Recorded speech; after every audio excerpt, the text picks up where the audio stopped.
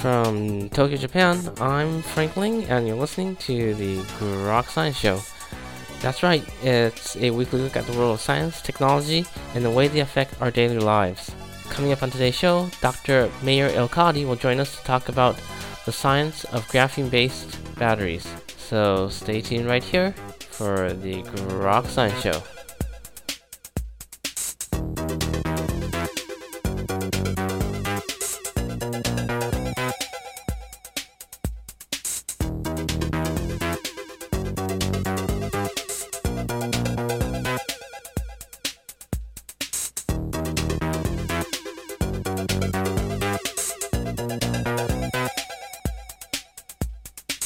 Welcome back to the program. Well, one of the holy grails in the field of energy is the development of affordable, scalable, and robust energy storage systems. Throughout the years, scientists have worked on various types of chemistries and materials to make it happen, but we may soon have a breakthrough on the horizon. Well, joining us right now is Dr. Elkadi from the University of California at Los Angeles, and he's going to tell us a little bit about a recent paper from the Proceedings of the National Academies of Sciences on 3D printed technique for energy storage. Dr. Elkadi, thank you so much for joining us here on this show today. Yeah, sure. It's my pleasure. This sounds like very exciting work. Could you tell us a little bit? I understand you call these devices supercapacitors. What exactly is a supercapacitor, and how is it different from a conventional battery? All right. So a supercapacitor is an energy storage device like a battery. It just the only difference is that supercapacitors recharge very quickly. They take seconds instead of hours. So that's the main difference. And the supercapacitors can also be recharged to like a million times, as opposed to only a few thousands or a few hundred cycles for the batteries. The only problem with supercapacitors, though, is that they don't store much charge to run your phone for a long period. So that's the main difference between a battery and the supercapacitor. And right now, when you look at batteries in your electronics or your EV, or say storage devices for the grid, it seems the current technology revolves around lithium.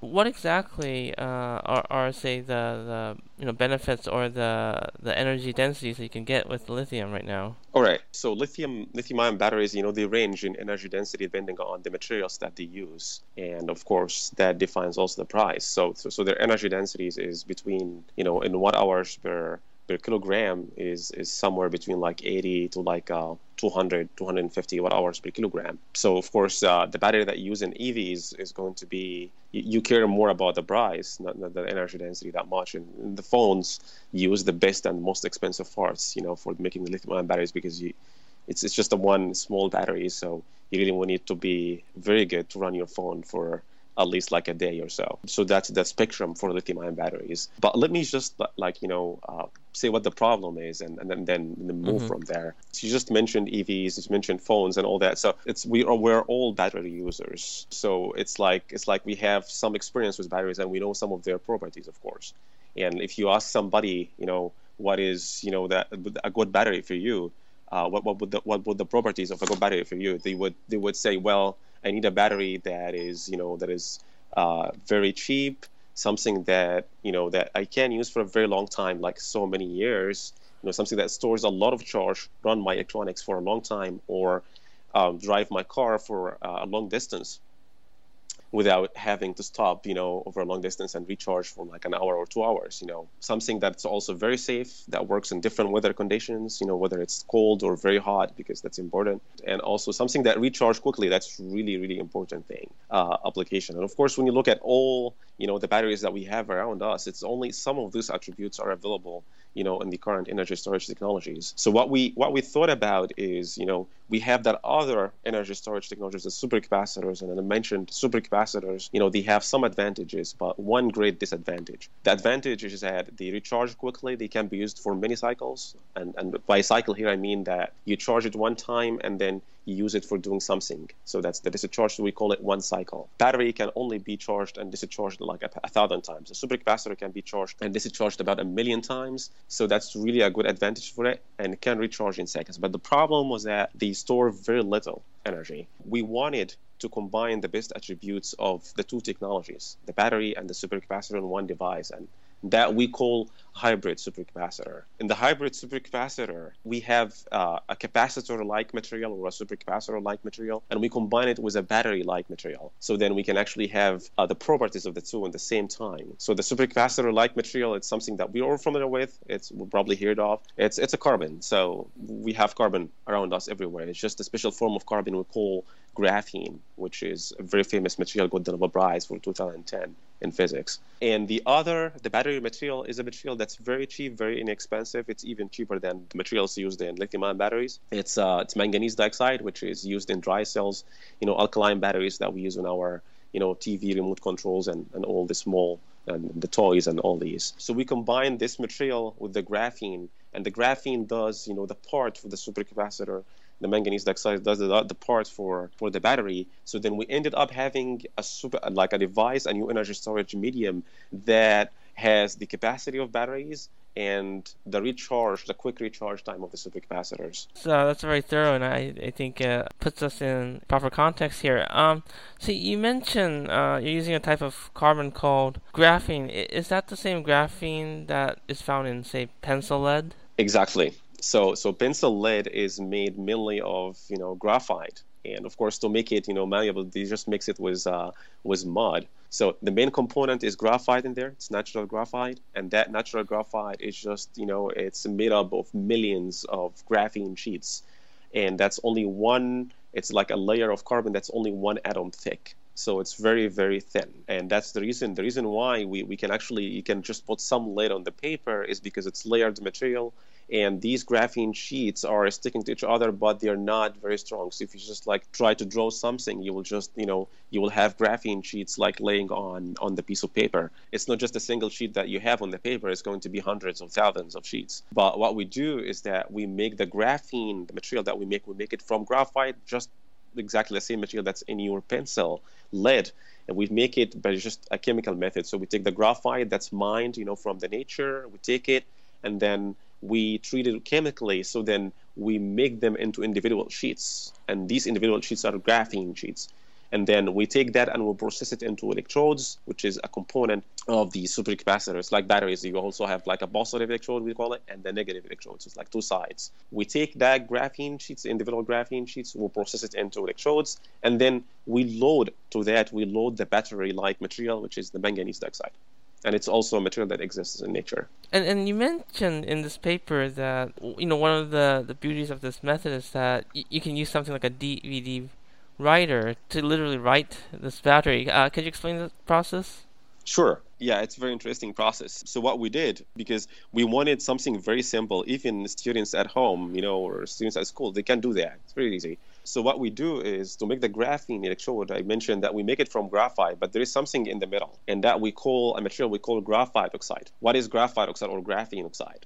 So when you start from graphite, in order to make them into individual sheets, the first method that was used for making the graphene from graphite was just using a Scotch tape and then peeling off the graphene layers down into the single layer. Of course, this process looks promising, but you can only make very small amount of graphene. So we use chemicals to just intercalate, to go between the layers of the graphite and then pull them apart. So then you end up with having these individual sheets, but there is going to be a lot of sheets depending on how much chemicals you use. But you end up with sheets that we call graphene, but has some oxygen groups on them. So they get functionalities, something that makes them hydrophilic, and that makes them dispersible also in water. So now these graphene oxide, your part right now is to deoxygenate these graphene sheets from the oxygen, just take it off. So the way we do this is that we get this graphene oxide dispersion in water, and then we take that and then we coat it into a DVD disc, and then we basically put it into a light scribe DVD burner, and then from the computer we tell the computer to write a pattern there, or you can just make it like a picture. So what happens is that the computer uses a laser to write data by light scribing. So that laser, we found out that the laser can actually treat the graphene oxide and converts it into graphene. So now you go back to the conductive state of graphene. So that's why we use the DVD burner. It's very simple. So you have the dispersions in water, you coat them onto the DVD, put it in the computer, make any pattern you want. So graphene oxide is just brown in color, and graphene is black in color. So when you have a lot of sheets of graphene, it's black. When you just focus the laser beam on the DVD disk, it will just turn the place that you want into black in color. That's indication of the formation of graphene there. And that you can use directly as an electrode for the supercapacitor.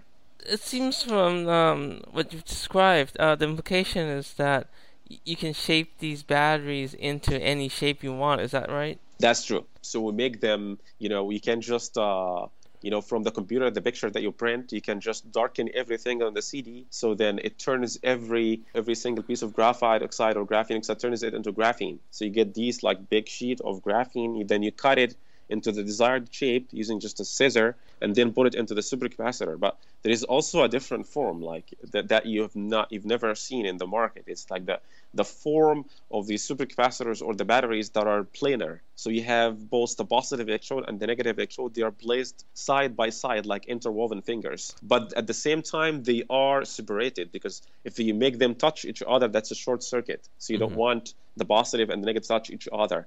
So you just keep a layer of graphite oxide between them, which is insulating material, and that's what keeps them separated. And then you have a graphene on one side of any shape and graphene on the other side of any shape that you want. Anything that you can just make with the computer software, that's the image you make, any shape that you make, and then you can print directly on graphite oxide, and that's going to be converted into graphene. So you can actually print your picture on the DVD, so you can actually see yourself, write, or you can write your name in graphene. It's like kind of fun. So you can not only use it for making super, but you can also make it using it for making, making tags, for making any kind of labels. I even used it for making, my business cards. It's a very interesting process. And how flexible is this material? Can you, for example, wove it into clothes? Okay, that's a good question. Yes, you can do that. So the process for the laser here can just make it in the DVD burner, but you can also use external laser if you like. So we can just coat our material onto a textile, whatever kind of like cloth that is, and then you focus the laser beam on that, and we'll convert it into graphene. So you can actually have graphene on your cloth. So it's like T-shirt that's powered by graphene supercapacitors.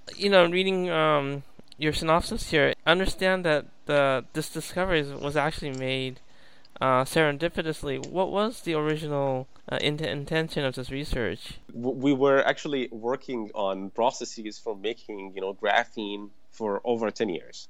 So I would say, and it was our knowledge of the area actually kind of like built like over this long period.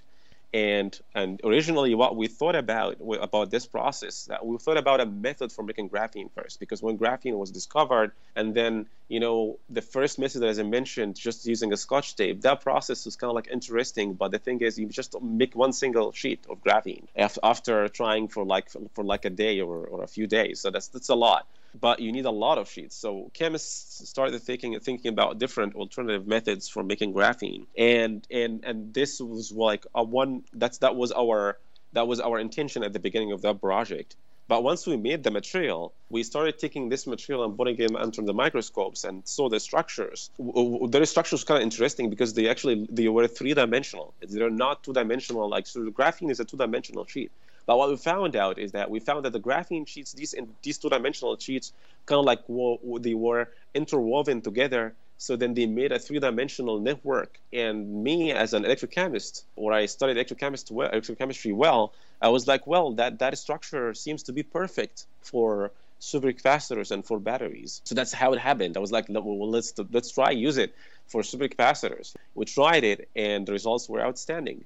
So yes, the beginning of the project, we had a different target than what it ended to be like. But it's just in the middle. When you study the properties of the material, you may end up having something different. And where do you go from here? What are the challenges that you're trying to overcome now? it's like a step-by-step process. So when we started that project, it was like 2011, and then we made the graphene and we used it. It was a supercapacitor, was fast, recharging, but it had better storage capacity compared to commercial supercapacitors. But we wanted to push the capacitance further, their capacity further. So we wanted to increase that. And what we've been doing for the last 2 years or so, we thought about, introducing this battery-like material into the graphene and then having the best attributes of the battery and the supercapacitor at the same time. That's what we did. And of course, we have a lot of next steps to do. So now we have a hybrid supercapacitor that's, storing as much charge as a lead-acid battery, and it recharges very quickly. And the next question that comes to mind is, can you make a hybrid supercapacitor that stores as much charge as the lithium-ion battery, for example? So then it can be considered as an alternative to lithium-ion batteries in phones. Well, that's a question that we are thinking about. There is also a possibility of scaling this up. So how do you make it larger in size and make it in a process such that it can be produced, like instead of just making a few cells at a day, you want to make thousands or even millions of cells at a day. So we have plans to do that. During the development of this device, what biggest surprise you came across? That's a good question. Well, the first surprise that we had is just when we looked into the structure of the material, we found that it's almost ideal for making very good supercapacitors. And I think the second one is our ability to build these smaller versions of these hybrid supercapacitors. These versions are pretty much like a smaller versions of it's like a very thin, ultra thin hybrid supercapacitor. We call them micro supercapacitors. These are almost like 1/5 the sheet of a paper, and we found out that they store twice as much charge as a lithium thin film micro battery, which is now used for lots of applications that they just need a small power, but for a long period of time and in a very small size. So you don't use the large lithium-ion batteries. You use something like the thickness of a paper or two papers on top of each other. So we found out that we can actually make it very thin, and it stores more than twice as much charge as a lithium micro battery. I'm just curious here. Has there been public demonstrations or commercializations of carbon-based batteries yet? Well, when you say carbon here, if you mean graphene, then the answer is no, not yet. It's still in the R&D. For most people, we're just doing research and development to just get this to to a larger scale at the lowest cost possible. So that's that we are working on, and other groups also are working on. So recently, there's been some news about aluminum-based batteries. Do you think that type of material holds promise? So for sure, it's a good and new chemistry there. Well, the idea of an aluminum-ion battery existed for a while, but they just happened to have developed, the materials that can be good for a high-power, quick recharging aluminum-ion battery. At the moment, still the energy density is still very low because they use a material that's very low density, and that means it takes up a lot of electrolyte, and making a battery out of it means that most of it is going to be electrolyte. That's not adding any charge storage at all. It's just there with the active material that stores the charge. So basically, the initial results are promising for sure. They just need to do a lot of improvements on the charge source capacity and the cost of making them, because some of the materials are still expensive to make. Speaking of carbon, what about something like diamond or, say, black carbon? Well, black carbon or carbon black, it's just a conductive material that we use, and it's used right now in batteries, but not for storing charge at all. It's just more like a conductive material to make the whole electrode conductive. So you have your material like a powder that doesn't have high electronic conductivity. So you just mix that with carbon black to help it conduct electricity well and collect the charge all the way to the current collector, and from the current collector to the external circuits. So it's already in use. Diamonds are still expensive, and making them are not the best thing, but you have to convert them. Diamond does not conduct electricity. Doesn't mean that materials for storing charge, it has to conduct electricity at some point, right? To some extent, and right. Their structure should be compatible with the chemistry. So for lithium-ion batteries, you're doing intercalations, so you need layered materials. and diamond is not a layered material. You cannot use it as is for making batteries. I guess we are running a little bit out of time here. Are there any words you'd like to add about this work or your interest in science? Well, I'm very excited about all the progress in the field of energy storage, whether that's supercapacitors or batteries. At the end of the day, what I really want to see in the near future, I want to see the battery, the dream battery, or it's more like in search. We're doing a research here in search of the perfect battery that can be very cheap, that help us, have run our phones for like a week or so if that's possible, and recharge it very quickly, minutes or less, and be very safe. So that's a dream for all of us that we're working on, and that's what drives our research so far. I think the future looks promising based on what we have at the moment, and we are working on solving these problems. Chemistry, there's a lot of, we can do a lot of things. Even the cold chemistry is like the central science, because, fundamental understanding of the properties of materials is really important to learn how to exploit their properties to make something useful, whether that's for mechanical engineers, and engineers and making materials, for us like bridges, steel, and chemists like making new chemicals just to help having like pigments for our cloth, having like plastics, or of all sorts, that is now making all of our electronics like laptops or whatever phones. They all have plastic components and leaves them everywhere. And batteries, of course. Been studying electrochemistry for a while, and one of the most beautiful applications of electrochemistry is the battery, or coming up, understanding the chemistry of batteries and coming up with new chemistries, to be able to solve some of the world's, energy storage problems, put it this way. Excellent. It's certainly very exciting news. I just want to thank you again for taking your time to talk with the Grok Science Show. It's my pleasure. All right, and we were just talking to Dr. Meir Elkady from the University of California at Los Angeles, and we're talking about the development of graphene-based batteries. Thank you so much again. Sure. Dr. Elkady's work was recently published in the Proceedings of the National Academies of Sciences. And that's all for this week's edition of the Grok Science Show. Make sure you tune in again next week for more from the world of science, technology, and the way it affects our daily lives. In the meantime, you could check us on the web at www.groks.net, on Facebook and Twitter. You can also email us at science@groks.net. For Grok Science, I'm Frank Ling. Stay tuned for more music.